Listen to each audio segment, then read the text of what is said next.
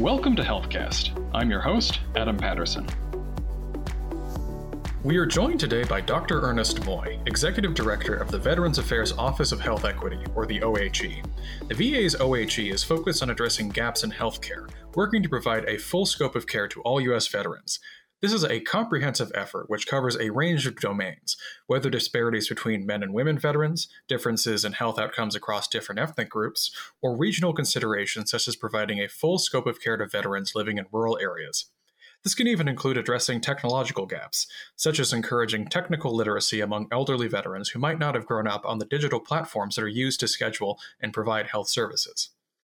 Dr. Moy brings together experience as both a practicing physician and healthcare researcher, including extensive work at the Centers for Disease Control and Prevention analyzing rural healthcare disparities and the precipitators of opioid overdose.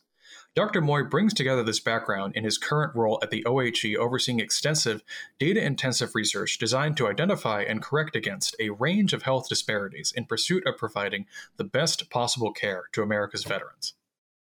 Dr. Moy, welcome to the program. Thank you. It's wonderful to be here. Really great to have you.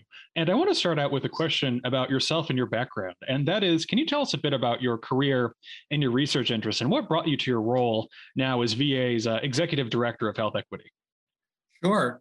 So I am an internist by training, and I trained up and down the East Coast, including at a number of VAs. I was at VA Manhattan and then at VA Philadelphia, and my first job was at VA Baltimore.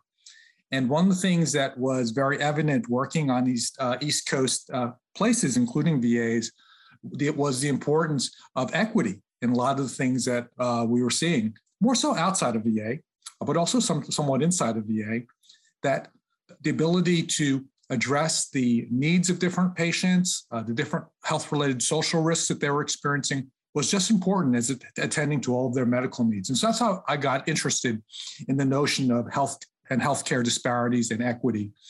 And I spent much of my career studying issues related to health and healthcare equity and disparities, both in academia and in the not-for-profit sector. I worked for the Association of American Medical Colleges for a while, but for about the last 25 years for the federal government. And I spent most of that time in the Department of Health and Human Services.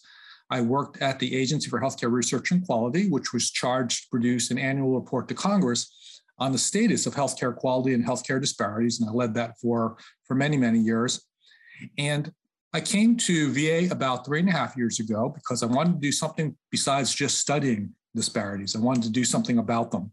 And I knew that VA, from having worked in VAs, was uniquely situated to be able to address many of the issues that our veterans experience that cause different disparities. So I came to VA about 3.5 years ago in the Office of Health Equity, where our charge is to work on these issues.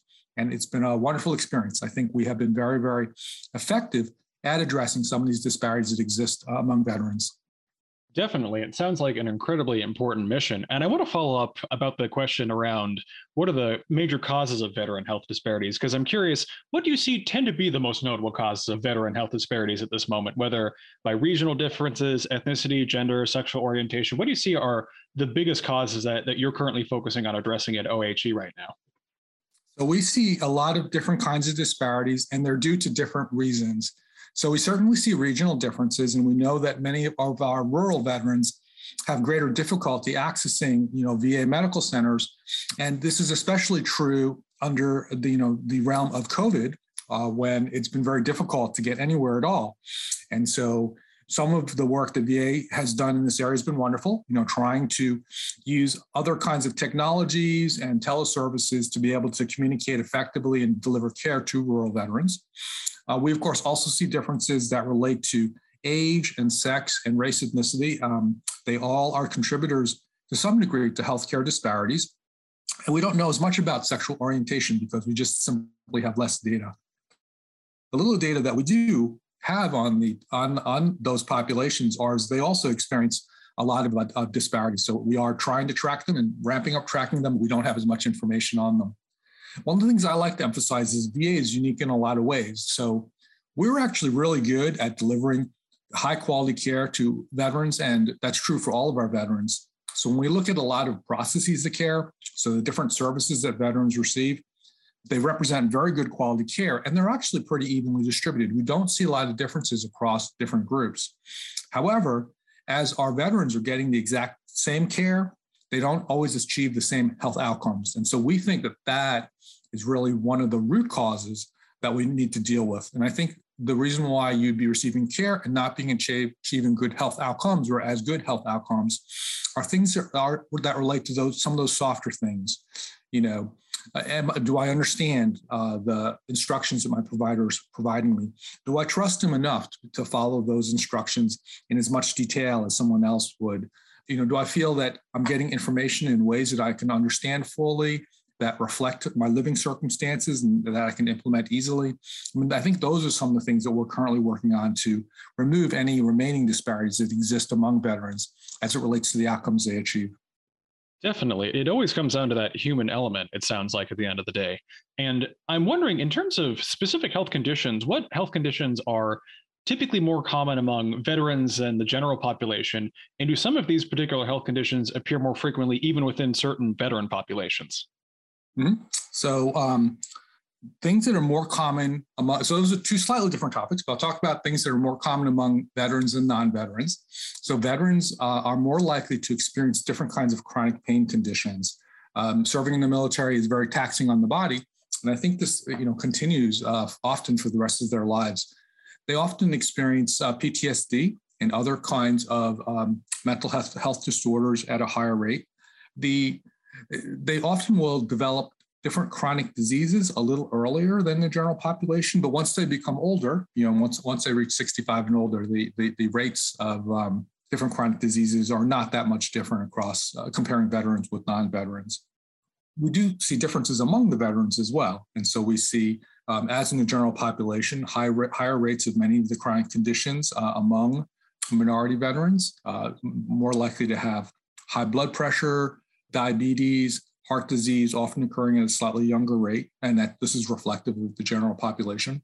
And we do think, therefore, that that's our area of focus, trying to deal with some of these disparities in very common chronic diseases that can be managed but require the direct participation of the patient, right? They have to take their medicines, stick to a diet, exercise, and trying to find the best way to message to different groups of veterans so that they can most effectively follow that kind of advice to achieve good health outcomes is a big part of what my office does.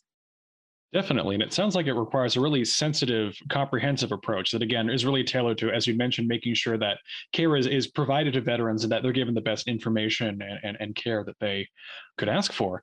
And something else it looks like the Office of Health Equity does at VA is you regularly publish research and analysis, including, it looks like, a recent report on telehealth disparities.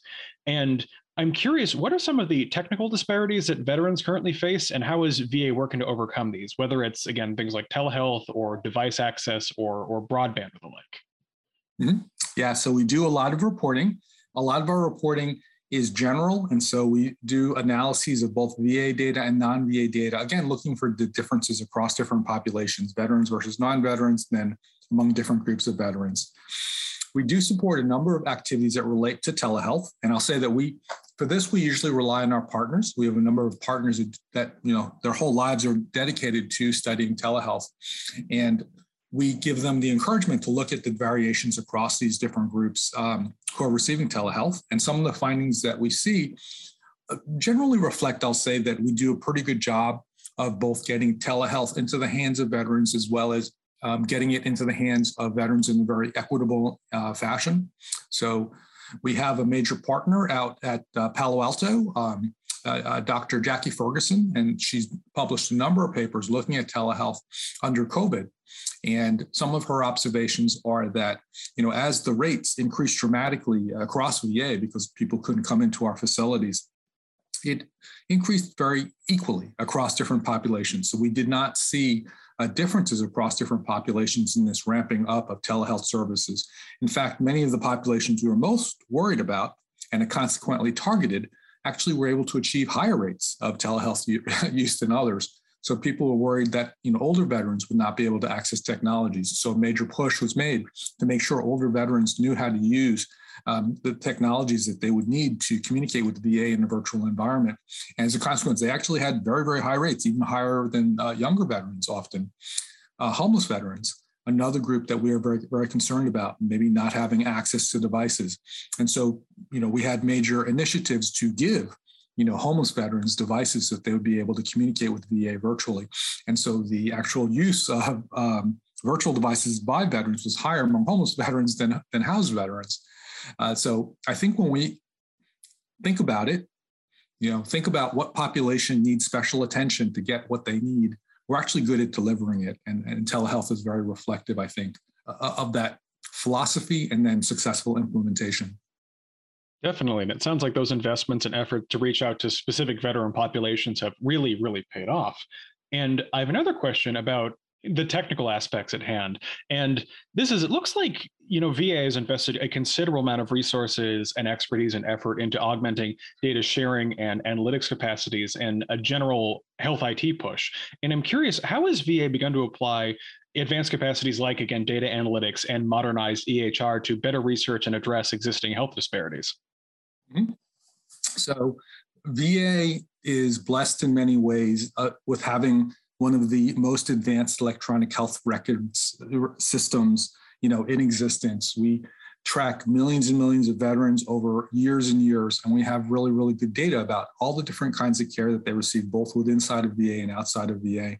I mean, a common myth is that the VA data are limited, but when we've actually looked at VA data, they are very good and better than what exists in the private sector. So for instance, for looking at disparities, we see reports from the outside, including other parts of the federal government, where, they're missing race, ethnicity for maybe half the patients, and that's considered acceptable. Whereas we have that kind of information for 90% of the veterans that come into our system on a regular basis, who are seen in the last 5 or 6 years, for instance. So much, much better data that's available to us to actually examine disparities. We also have a much deeper understanding of the actual care that different veterans receive. Again, being able to track them longitudinally for many, many years often, and excellent technologies for doing natural language processing and extracting information that are not easily encodable. So really wonderful things that are available to VA to examine the care it delivers. I will call one out in particular, which is again quite cutting edge, is our use of different artificial intelligence and machine learning algorithms to help guide the work that we do. And so there are a number of these algorithms in place to identify people at high risk for suicide or for adverse consequences of opioid. And these do help us identify high-risk veterans. One of the issues that exists outside is that people are concerned that these algorithms may be biased against different groups of veterans. And inside of VA, we actually have groups that examine that. It's called algorithmic bias. Are these uses of electronic health records to generate artificial intelligence algorithms biased in some way? And we actually do look at it, and we generally don't find that they tend to be biased. There are little tweaks that can be made to make them better, but we can actually, answer the question. They're actually not particularly biased, which is just, this in the outside world, this is just a question, not even one that can be explored very effectively. Definitely. And I think it's impressive that you are dedicating that level of resources and effort to vigilance around ensuring that AI algorithms and programs are unbiased, that they are providing the best aggregation of information analysis possible. And it looks like, again, it's being applied towards a whole host of conditions and concern areas, again, as you'd mentioned, addiction, mental health, as well as physical health outcomes, as well, as those are, I'd imagine, intimately pretty linked. And I want us to bring us a little bit closer to the current moment, and of course, the demand that's being put on all healthcare networks in light of the current pandemic. And I'm curious, did the sudden demands of the COVID-19 pandemic either worsen or expose certain veteran care disparities? And how has VA worked to bridge these? Mm-hmm. So COVID has revealed a lot of disparities in our system as a whole. I mean, the bigger system, U.S. healthcare system, as well as in VA. Just like the rest of the world, we were terrified way back when now, in March of 2020, when we were seeing half of our cases, half of our deaths being among African-American veterans. And we knew that we needed to do something to make sure that this was not something that continued. And so starting way back then at the very beginning of the pandemic, we intentionally activated all the great things that exist in VA. So we got the VA researchers to look what happened during past pandemics. And one of the things that they were able to show is that during past pandemics. In fact, minority peoples were often less likely to be able to protect themselves because they often were essential workers and had jobs that they had to go out and meet face to face with clients and provide direct human interactions with others. They couldn't telework. They couldn't do these things that other groups could use to protect themselves more effectively. And that was a major reason why they often would have higher rates of disease. And this inspired to us the need to do very specific messaging and targeting to different groups to make sure that they knew how to protect themselves. And then finally, when vaccination became available, that they went out and got vaccinated. There was a group inside of VA that was specifically dedicated to trying to take messaging and make it resonate with different groups of veterans, Black veterans, American Indian veterans, Hispanic veterans, et cetera, and produced very focal messaging products, people giving the messages, videos, different kinds of media products that are available for use. And as a consequence, what we saw after the first couple of months of the pandemic was that even as things were still very different outside of VA across different racial and ethnic groups, they were much, much smaller within VA. And I think, you've probably heard that within VA, for instance, even now, the vaccination rates are higher among our African and Hispanic veterans compared to our white veterans, whereas outside of VA, they're lower. And so we think that this is in part due to the mindfulness of VA to address the messaging needs of different groups of veterans and the success at getting that message out to different groups of veterans. Definitely. And it sounds like, again, that messaging campaign has been immensely effective. And the indication in terms of the high rates of vaccination clearly vindicates that. And I want to just ask a small follow-up question about that, because it sounds like the messaging campaign has been clearly quite effective. But I'm also curious, from a logistic and supply level, how did VA work to ensure that there is a nationwide availability of vaccines to veterans and VA patients? What were the logistical steps taken to make sure that was put into place? Right. No, I would be short-sighted not to laud all the wonderful people that were working on this, particularly Jane Kim and her group that led our response to COVID. So, starting from the get-go, planning how to get vaccine to all of our different VA medical centers, especially at the start when the refrigeration requirements were so severe. And we knew that not all of our facilities would be able to store vaccine. How can we get it to as many places as possible? And that included, flying those airplanes into rural areas or sending trucks into rural areas to give vaccine locally where they otherwise would not be able to receive it because of the time constraints, again, of the vaccination. Just a lot of effort to make sure that it was made most broadly available. So I think that this campaign, again, these activities have been very, very successful because of the participation of all these different groups, the primary care and vaccination people that were focused on, making it available and getting it out there, all the other experts that are available to, again, just make sure that if there were places that were having difficulty, that they got the support that they needed. If there are places that were having problems with storage, that those different kinds of problems could be addressed in a very, very timely fashion. Definitely. And it sounds like the logistical component has been a vital aspect of the response. And it sounds like there has been a lot of really impressive efforts that have gone through. You'd mentioned the refrigeration demands being met because the early vaccines, it sounds like, required a very, very demanding and very specific low temperature holding for them to stay, again, potent prior to inoculation.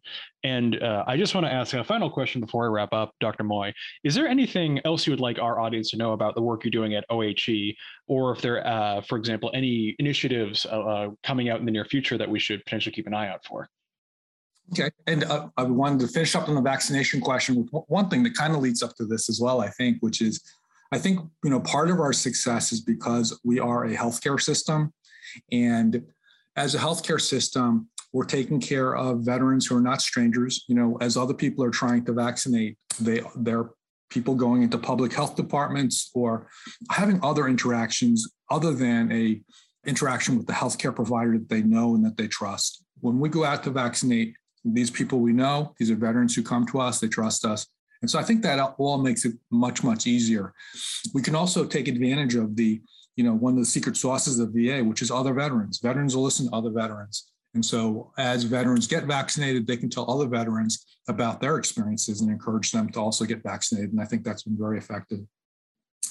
I think that underlies a lot of the things that we try to do in health equity, which is to take advantage of the many strengths that VA and veterans have in order to minimize the health inequities that exist in the broader world, at least try to reduce that for veterans inside of our system. So we do a lot of work with veterans to try to get their inputs into how we can make care better and then incorporate that into the products that we make. We also take advantage of, again, all the goodness that already exists in VA. So in terms of addressing equity issues, we work with the quality improvement specialists that exist in all the VA medical centers, trying to maximize the quality of care delivered to veterans. And now we take them and we say, okay, equity often is a very influential aspect of quality. How can we, use that to help guide our quality improvement activities to make them even more effective and even more efficient?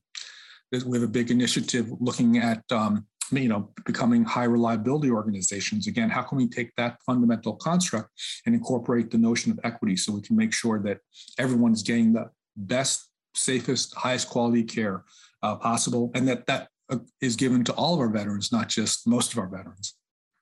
Absolutely. And it sounds like that focus on completeness in knowing that your mission is never fully finished until the care given to every last veteran is equitable and complete. Sounds like it really is the driving core of your mission. So again, Dr. Moy, I just want to thank you so much for coming on the program. It was an absolute privilege. Oh, thank you so much. It's a pleasure talking to you.